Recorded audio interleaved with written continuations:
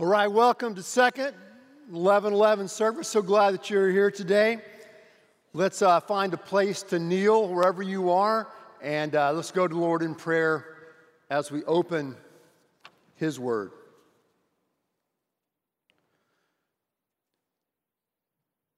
God, we worship you today, and we thank you that we can have this opportunity to enter into this, your church, your worship center, to praise you, to thank you, to hear from you.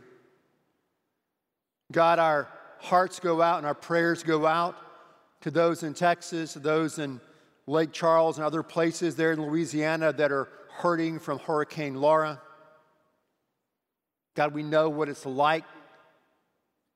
And we ask that you would comfort those that are grieving. God, we ask that you would empower and strengthen those that are seeking to rebuild their communities. And God, right now, as we open your word, as we continue to look at your will for our lives, we ask that you would speak to us in a way that we might be transformed by your mercy and by your grace. In Jesus' name, amen.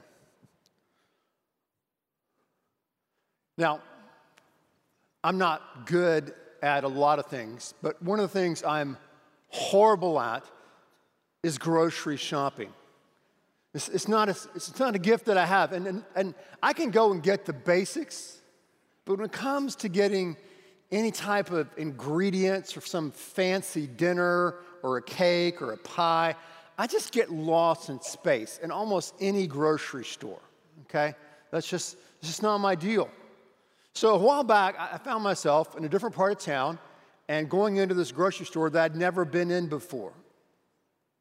And I'm there looking here, looking for this, and I'm confused. I'm trying to find my way through this maze so I can find my little block of cheese. And I see something, I see a sign that gives me some hope. And the sign simply said, shortcut. I like that.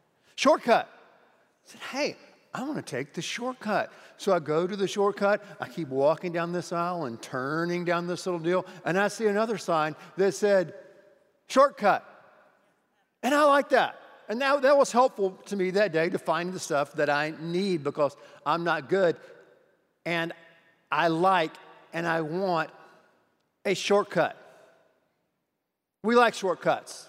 That's just who we are. We want things and we want them now, okay? I mean, all of us here could put all our phone right now and we could, type in an address, okay, that's going to show us where we want to eat after the service today. And within a few seconds, bang, proceed to the route, and it will show us turn left, turn right, narrow lanes, and it will tell you exactly how to get to that spot. However, that's not good enough for us. We want a shortcut, so we have an app called Waze, right? That's going to be faster than Google Maps and Siri ever dreamed of. But so we want this shortcut. I saw this guy on Instagram yesterday. And this guy's probably 27 years old, real handsome dude, model dude, just ripped and shredded. And he was like, yeah, and I went to the coffee store the other day and someone asked me, hey, how do you get in such good shape? And instead of wasting 30 minutes of my time, I told them to go to my app where they can take a test and they can find out their body type and they can get ripped fast and you can get in shape fast. Come on, man.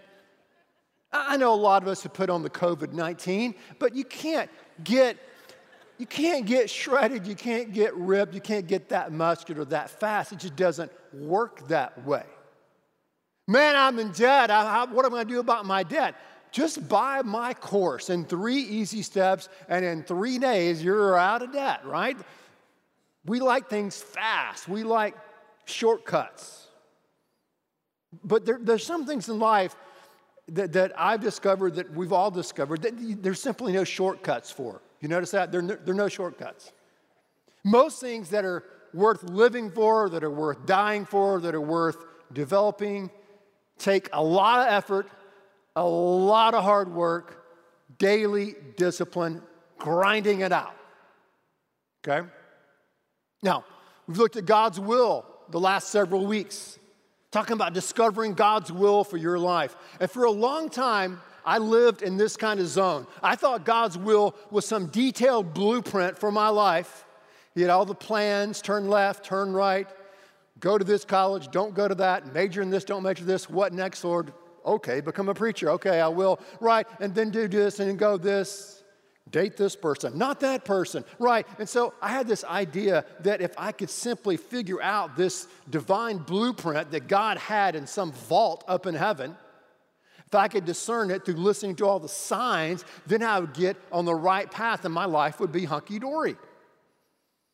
But really, God's will is not about guidance primarily. Does it make sense? God is more than capable to give us the guidance, to give us a sign, or to show us something we need when making decisions if He thinks we need that.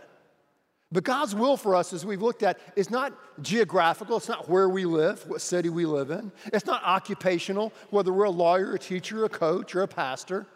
It's not relational, whether we're married or single or somewhere in between. God's will for our life is something greater and bigger than that, and we can do God's will wherever we are and whatever we're doing. So today, for clarity's sake, I want to lay out 10, honey, did he say 10? Yes, 10 things, 10 steps that you need to do, that I need to do to discover God's will for our life. Don't panic, okay? Don't panic. It's not going to take all day. We're going to go through these 10 things quickly, all right? We're still going to get out on time. Don't worry. So where do we start to find these 10 things? Well, we're going to start in Colossians chapter 1. In this, Paul is writing this letter, and he's writing this long prayer, if you would, for these folks to discover the fullness of God's will. And today we're reading it, and today that prayer is still valid. God, through these writings and through what Paul said, we're praying that we would discover God's will. So meanwhile, back at Paul's prayer for God's will, here's what he says in verse 11. He says, being strengthened with all power according to His glorious might, so that you may have great endurance and patience. Have you noticed that throughout the writings of Paul, he's always talking about endurance and patience and perseverance? Why? Because the people he was writing to back in the day in the first century were going through a tough time. Life was difficult. Life was full of a lot of pain and suffering and barriers they had to overcome. So Paul is constantly encouraging, admonishing, persevere, endure, persevere, endure. God will give you the strength to make it through, to crash through those quitting points. It's a theme we see of Paul over and over again. Look at verse 12. And giving joyful thanks to the Father who qualified you to share in the inheritance of His holy people, maybe your translation says the chosen people, in the kingdom of light. For He rescued us from the dominion of darkness and brought us into the kingdom of His Son, whom He loves, in whom we have redemption and the forgiveness of sins. So, scholars look at this passage here, as Paul is praying for us to discover God's will for our life, as what they call a new exodus. A new exodus. We know that one of the mega themes of the Bible is the Exodus. God delivering His people, the Israelites, out of 425 years of slavery and liberating them, giving them freedom. That's the first exodus. He brought them out of darkness, out of Egypt, into the promised land, which is Canaan. So it's a mega theme in the Bible. Here in Colossians 1, Paul is talking about a new exodus, a greater exodus, a bigger exodus. He's saying God has now chosen you, these Gentiles, these non-Jewish folks, as well as the Jews, to experience the new exodus, freedom from the darkness of sin into the kingdom of His Son, the kingdom of light. We have a new land It's the eternal land. It's the eternal life. It's heaven, what God has for us now and in the future. So God has broadened his plan to include everybody. He has qualified us. We were unqualified through what Christ has done for us. And now, as we can see in this passage, we can live a powerful life. A powerful life. God's given us a spirit. We can live a grateful life, a thankful life, and we can live a purposeful life because of what he's done for us. So, when we're looking at the Bible and we're studying the Bible, it's important that we understand these two moods, if you would, in the Greek language. It's the indicative mood and the imperative mood. And it's very important that we don't get them mixed up or in the improper order. We always have to go from the indicative to the imperative. And what do you mean by that? Well, the indicative indicates something that has been done. Something that has been done.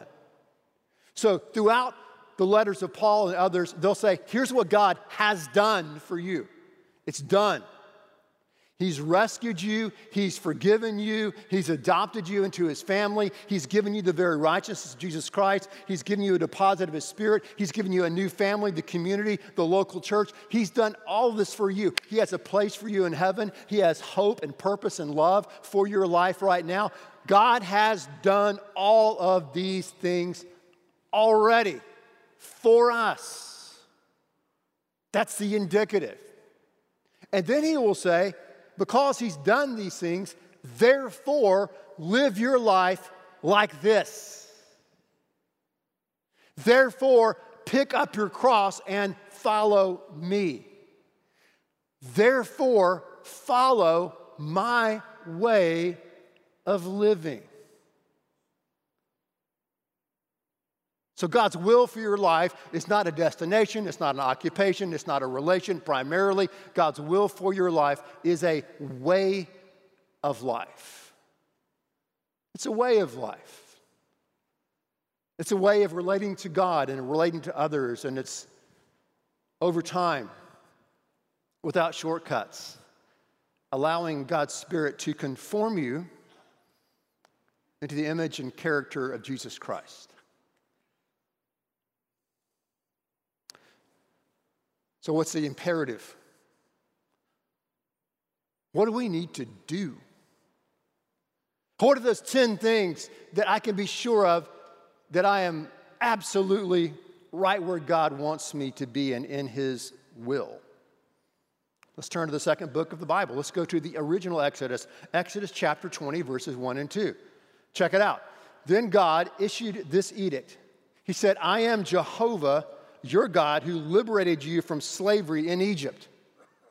What's that? That's the indicative.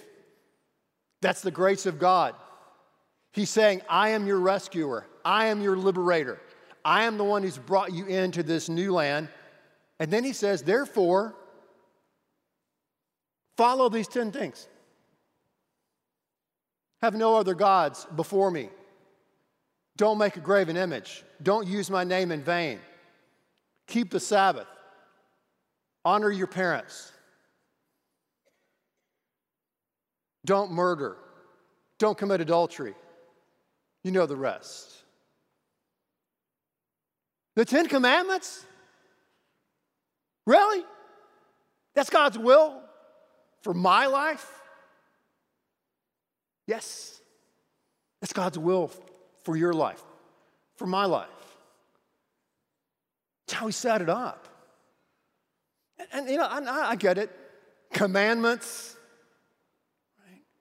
Old Testament, thousands of years ago, Mount Sinai, Moses, tablets. Really? Yes. Of course. And this is free, okay? There's a lot of confusion that people have in our society, and sometimes it seeps into the church, about interpreting God's word, and especially when it comes to the law of God. You'll have comedians and wannabe academics Maybe friends and family members of yours, I don't know, say things like, oh, the Bible's a stupid book. It says you can't eat pork along with grits and you can't mix polyester with, cotton and blah, blah, blah. I apologize to be so polemical this morning, but just bear with me, okay? When it comes to interpreting the Bible, God's Word, especially His law, you have three kinds of law in the Old Testament. You have the ceremonial law that dealt with the very ornate sacrificial system that God gave to His people, the Israelites. You had the civil law, which God laid out for the nation of Israel at that time on how they are to run their country. And then you have the moral law that's summarized in the Decalogue, the Ten Commandments that we just read in Exodus chapter 20. The ceremonial law that we kind of find is kind of strange and odd is no longer valid. The civil law, how they were to run their country at that particular time, is no longer valid. The moral law, 10 Commandments, still in play. Still in play. And they're not really, they are commandments, but they're also affirmations on how we are to live our life. And again, this is the imperative part. And I can obey or try to obey all 10 commandments the rest of my life, and that will never make me acceptable before God. Never, never, never.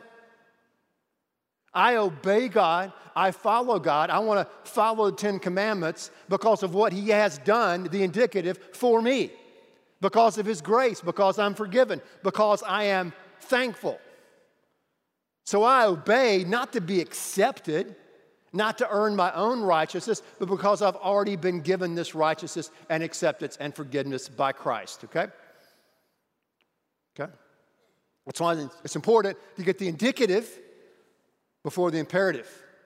Or another way will happen will be our sanctification is driving our justification rather than our justification driving our sanctification.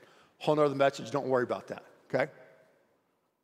So, back to the Big Ten.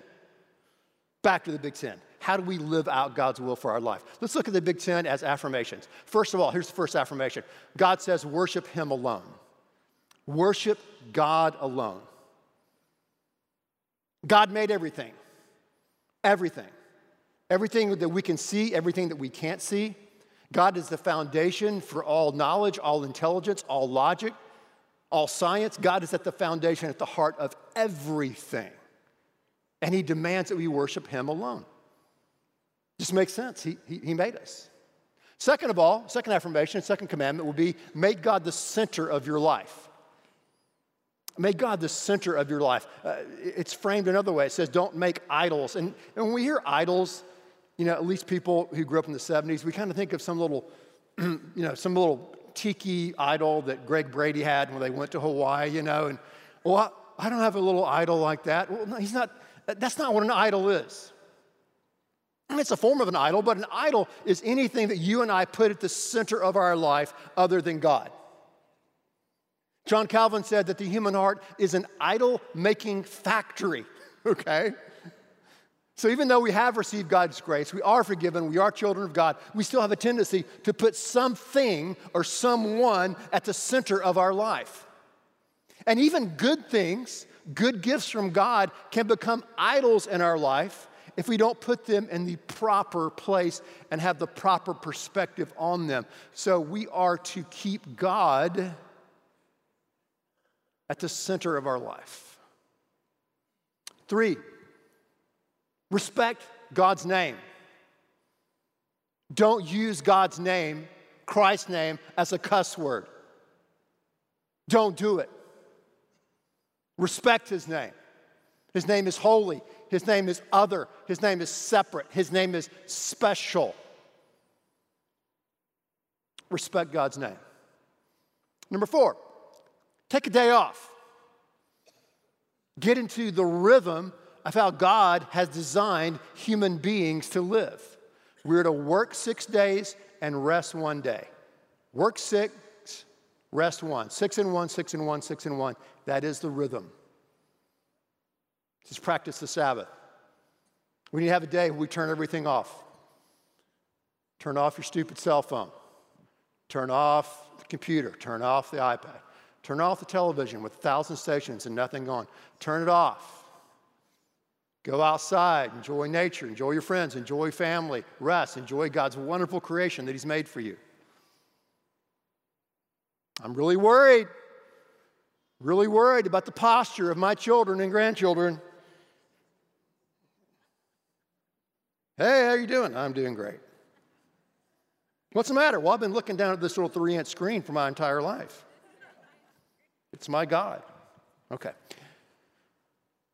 Anyway, back to where are we? We're number 5. Honor me. Honor your mom and dad, right? God set up a chain of command and authority. Honor your parents. Honor them. Number 6, respect human life. Do not murder. Do not kill. Respect human life. We are to value this precious gift of life that God has given us. Number 7, your body is sacred. Do not commit adultery. Be faithful to your spouse. Practice purity. Number 8, respect people's property. Don't steal others' stuff. And I guess that applies to countries too. Don't steal. What's the opposite of not stealing? Work. Stay humble. Work hard. Work. Give. Value others' property. Number 9, guys, tell the truth. Tell the truth. Truth is stating what is. Tell the truth. Jesus said, you shall know the truth, and the truth shall set you free. How do you get free of an addiction? How do you get free of any kind of bad habit? How do you get free from the bondage of slavery to anything you're in? You got to start admitting the truth about who you are, about what you've done, about who God is and where you need to go. You shall know the truth, and the truth shall set you free. Become a truth teller. Number 10, it's a tough one. We live in a consumeristic society, but we have to learn to practice contentment. The Bible says, do not covet. Right? Almost all of PR is about coveting something that's not ours, right? That's to get us to buy stuff, right? We have to covet. So sometimes we covet. You know, if I just had their looks, I would be happy. If I just had their body, I would be happy. If I just had their money, I would be happy. If I could drive a car like that and live in a house like that. If I could just sing like that, right? If I just had a relationship like they had that's perfect and hunky-dory, I could, then I would, and we covet with jealousy and greed and just, right?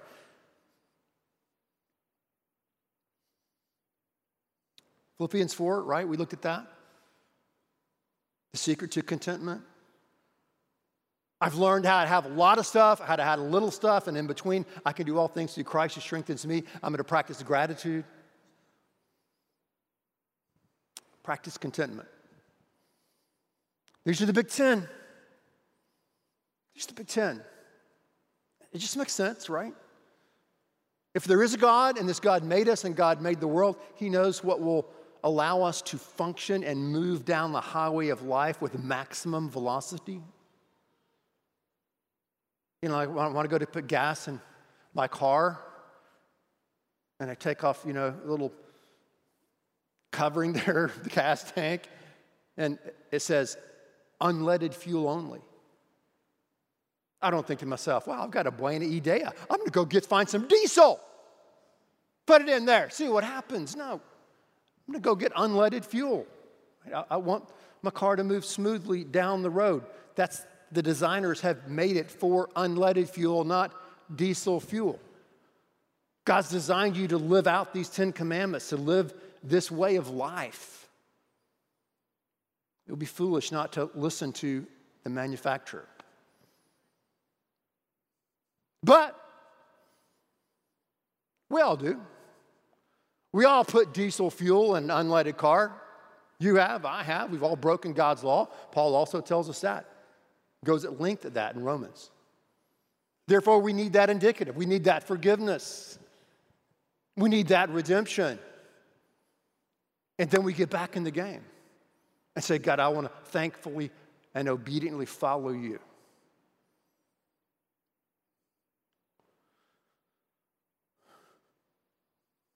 I can see someone at the back saying, but what about the love, man? Where's the love? It's right there in the Big Ten. That's what love is. First 4 commandments teach us how to love God. Second half, teach us how to love others. There's the love. It's there. Love is not a feeling. Love is something you do. Love is a verb. It's an action. The love's right there. Friedrich Nietzsche, not exactly a Christian, but he had a great quote, great philosopher. He said, the essential thing in heaven and earth is that there should be a long obedience in the same direction. Thereby results, and has always resulted in the long run, something which has made life worth living. It's made life worth living, a long obedience in the same direction.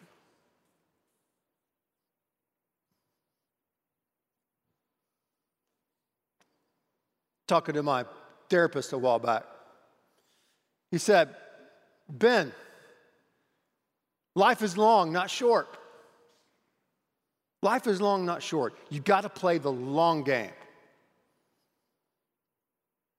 Now, he knows James and life is a vapor, it's a wisp, you're just here. He knows that. But what he's saying was so wise and it was so well received. You've got to play the long game in life.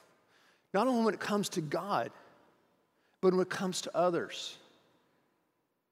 If you're a parent, don't panic. Play the long game. If you're recalibrating and reorganizing and trying to figure out what's going to happen next in your business and your career, don't panic. Play the long game. If you're struggling to overcome something and you feel like you're in bondage of that, don't panic. Play the long game. Play the long game. Stay grounded in the Big Ten, okay? Just stay grounded there. A long obedience, a thankful obedience in the same direction.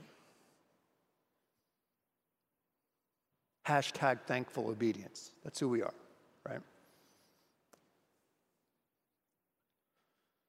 Well, this is the 3rd time I've given this message this weekend. And I'm going to say something that's been a little bit controversial, but bear with me. There was a commercial back in the 70s, and here's what I said that I'm getting blown up in between services. I said that the 70s may have been the best decade in the history of mankind, especially when it comes to music. There's been no good music after 1979. It's just how it is. Sorry. I apologize, okay? But Dad, you don't understand our music. I know I don't. I'm just saying. But there were commercials. Remember back in the 70s, they had commercials with jingles, right? Blop, blop, fizz, fizz. Oh, what a relief. Remember, you had little jingles. Today, you have some random story about an elephant living in New York City who's friends with a platypus, and at the end of it, say 15% our insurance. What does that have to do with anything? Okay? Come on. Dad, you're so old. Don't say that. I'm sorry. I apologize. Bear with me. So where was I? Oh, yeah, back to the jingle. This is it. So if you're wondering pragmatically, what do I do with the Big Ten? The 10 Commandments. That's a lot, right? It's a lot of information. It's a lot of truth, a lot of wisdom. How do I break it down? Well, let's break it down like the vitamin commercial did back in the golden era of the 70s. Remember? It was called one a day. One a day vitamins. Take one a day, and you'll be healthy. One a day. So I want to encourage you, I encourage myself here today, to take one a day when it comes to the Big Ten. Tomorrow's Monday. So Monday, take the first commandment, the first affirmation, worship God alone. Go to Exodus chapter 20, second book in the Bible, and meditate on that one commandment, that one truth. Allow God to speak to you. Ask God, how do I apply that today? Then Tuesday, we're taking one a day. We go to keep God at the center, the second commandment. Then Wednesday, number 3, respect God's name. Thursday, Sabbath, rest. Am I entering into that rhythm? And go through the Big Ten. And in 10 days, taking one a day, you've gone through all of them. And you'll begin to live them out and apply them into your life. It's one a day. One a day. Comes to God's will. God's will, as someone said so wisely, is a way of life. No shortcuts. No ways. Okay?